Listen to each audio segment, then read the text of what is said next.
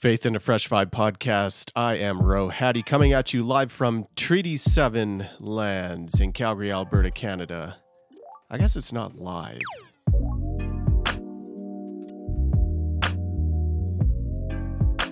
Welcome to another edition of the Faith in the Fresh Vibe podcast. In this session, we are going to go back to pandemics. Very first podcast episode was about COVID-19 and why stop there? After all, this is a global pandemic the world has not seen since the Spanish flu. Y'all can't remember that. Very few can. The world has ground to a halt. It's something that knows no bounds. There's no rich people get to do one thing and poor people can do another. Well, that's not entirely true. I think poor people are still trying to figure out how to work 2 or 3 jobs to make ends meet and meet rent. In this episode, I want to hit up on 3 different pieces. Now, you see, the Faith in the Fresh Vibe podcast is just that. We're trying to reimagine faith in new ways, ones that show that the Christian faith, that following Jesus, makes a lot of sense for our world today. Oftentimes, we see that the church operates mutually exclusive to society at large, that you compartmentalize faith in one hand and then the rest of life in the other, but shouldn't have to be that way. There's a co-creation that can happen with faith and with life and culture. Those things go hand in hand. In this episode, 3 ideas to share, 3 reflections really of observations I've made and frankly, let's admit, experienced during this pandemic moment here. The first one is we've realized that we can't live life alone. Second idea, we've realized we're facing our own mortality. And the last one, we're struggling. We're struggling to sit in our own thoughts and be alone. COVID has taught us that not only has life changed, but there's a lot of grief and mourning that needs to happen, and there's no set parameter or rhythm that's going to guarantee coming out on the other end of that in a certain amount of time. Perhaps that's all we have is just a rhythm of up and down during this pandemic time. It's going to last for, well, we don't know how long. Sure, there's rumors that we're going to be back in just a month or, hey, just by Easter, but then Easter came and went. And honestly, if we look at the trends, it could be a year. It could be until we face and receive a vaccination. That's early next year, before life turns normal again. But just like that first podcast, have a listen if you haven't already. We're not going back to normal. Things have changed so profoundly that life will never be the same. We have to be okay with that. We have to be okay with the uncertainty in the here and now, and also with the uncertainty of where we are going tomorrow. One thing that we have clung to is this notion we can't live life alone. Individualism has been a key factor in our culture, particularly in the West. How far can you make it on your own?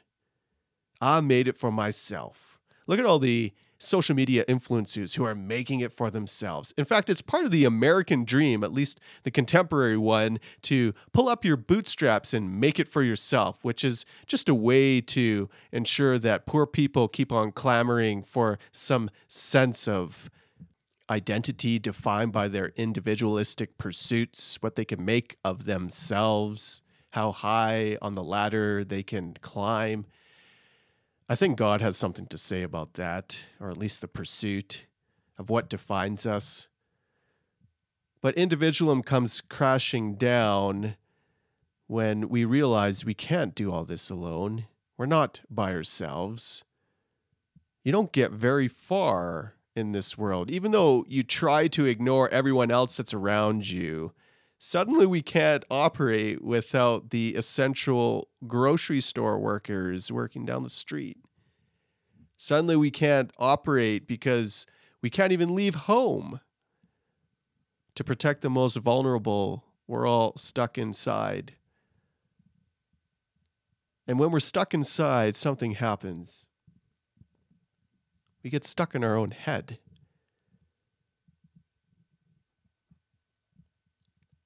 One of the things that people have been sharing with me, and this is anybody, people of faith and people not of faith, and churchgoers, non-churchgoers, doesn't matter.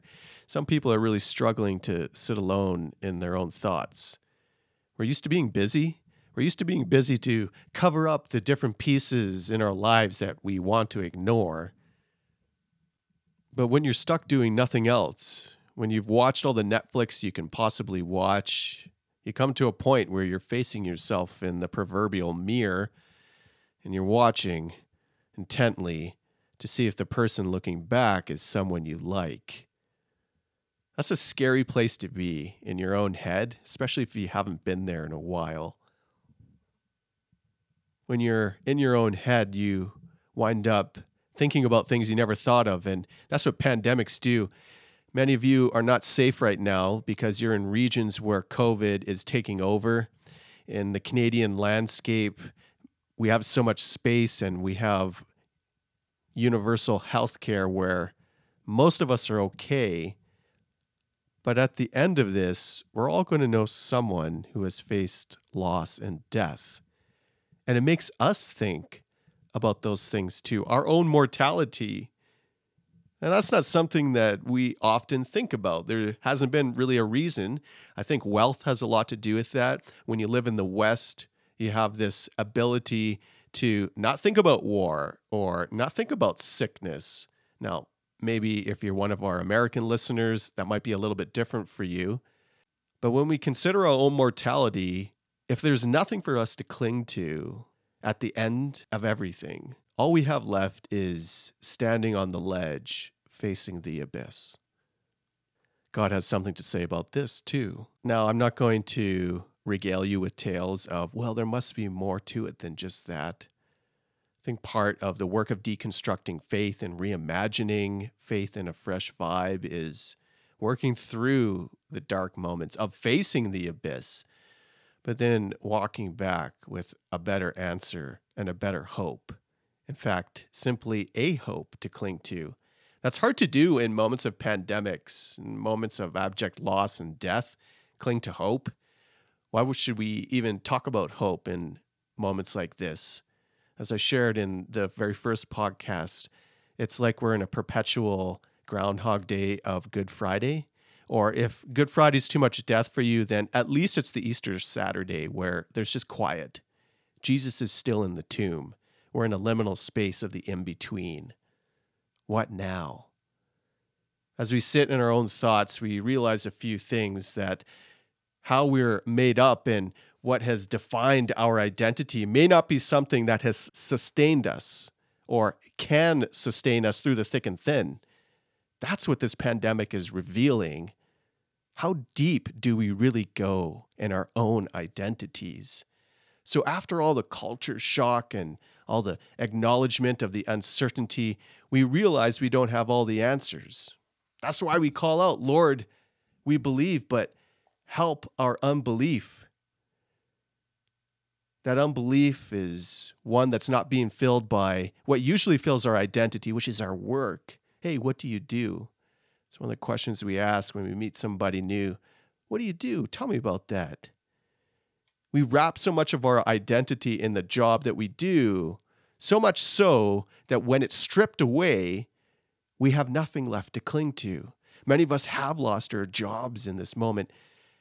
They're temporary losses, but some of you have been in a permanent loss for a long time. Now, we're certainly meant to work. I think that it is part of our human identity, but we're not defined first by our doing. I believe that we're defined by our being. Our identity isn't rooted in the jobs that we have. There's something deeper. It's at the core of our being, that image-bearing identity, the peace that God has given us. So there's a tension in that if we don't have work to do, we're kind of left rudderless. because after all, we're meant to do something. But if we're not good in our being first, no job is going to cover, no job will be sufficient to fill the loss of identity.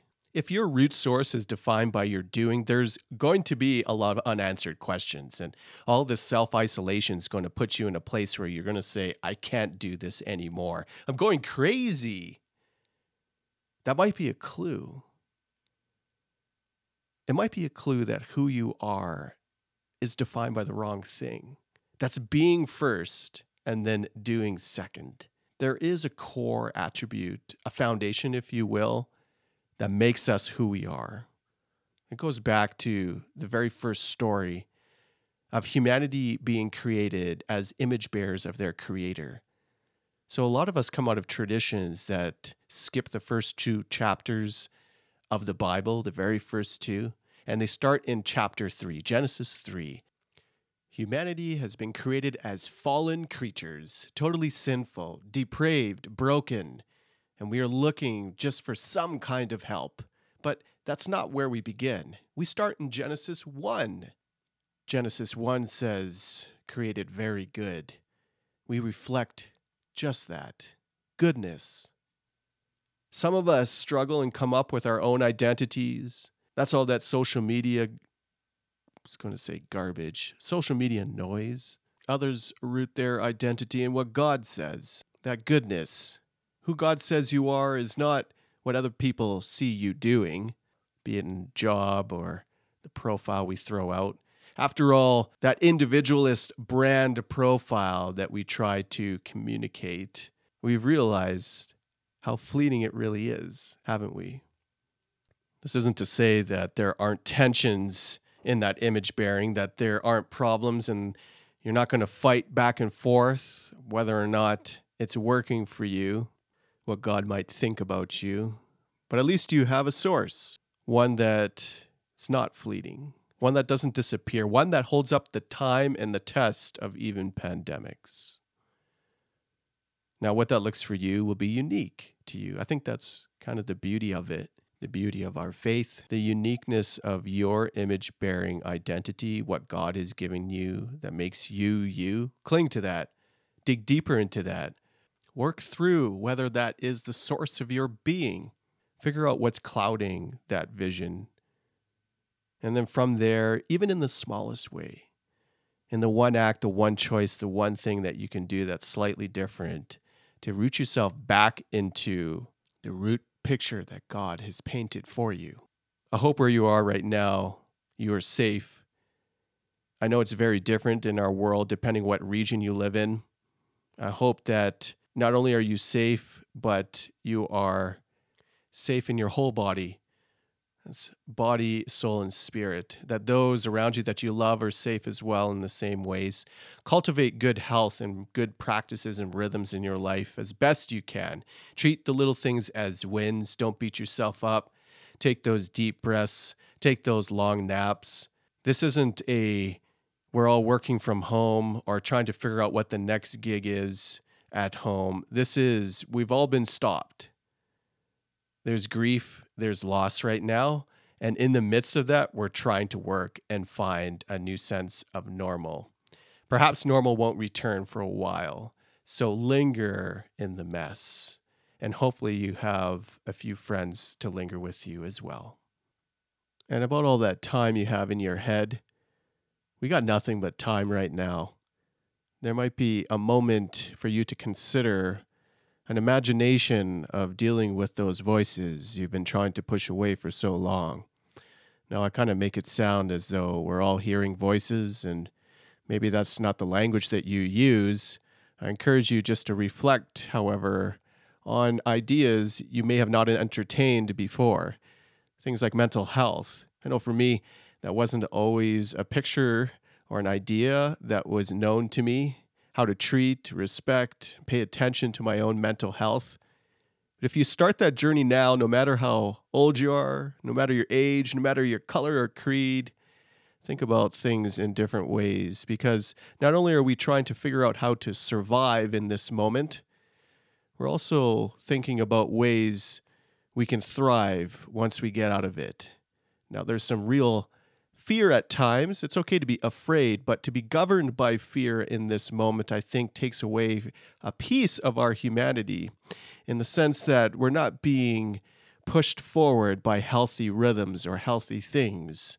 If we let fear root itself within us, then we're being informed by irrational behavior. Now, that's not to say that being afraid is irrational. Rather, it's saying that we want to cling to a hope. The Bible says in a story that perfect love drives out fear. And to me, that strikes me as an important juxtaposition. On one end of the spectrum, we have fear, and it's something that's gripping us. That's what fear does. It stops us in our tracks and makes us incapable of acting. And love is on the other end. Love is an invitation. Love is the thawing of the heart. Love is that peace that we all long for. I don't know any human who's healthy who would long for fear. Rather, the very root of our humanity is a longing for love, for relationship. I think that's one of the key pieces of the Christian faith, or in the person of who Jesus is, what Jesus embodies. There's a love, not just any love, rather, there's a love that matches the longing of our human heart, a kind of love that knows no bounds. We see glimpses of it in people and in moments, especially, for example, those who are working on the front lines of the healthcare sector, nurses, doctors, and others. It's a love that knows no bounds. It goes to the very end where no one else will go, and then it takes another step more. Give me that love over fear any day. Be safe where you're at. Until our next podcast, Faith in a Fresh Vibe, I'm Rohadi.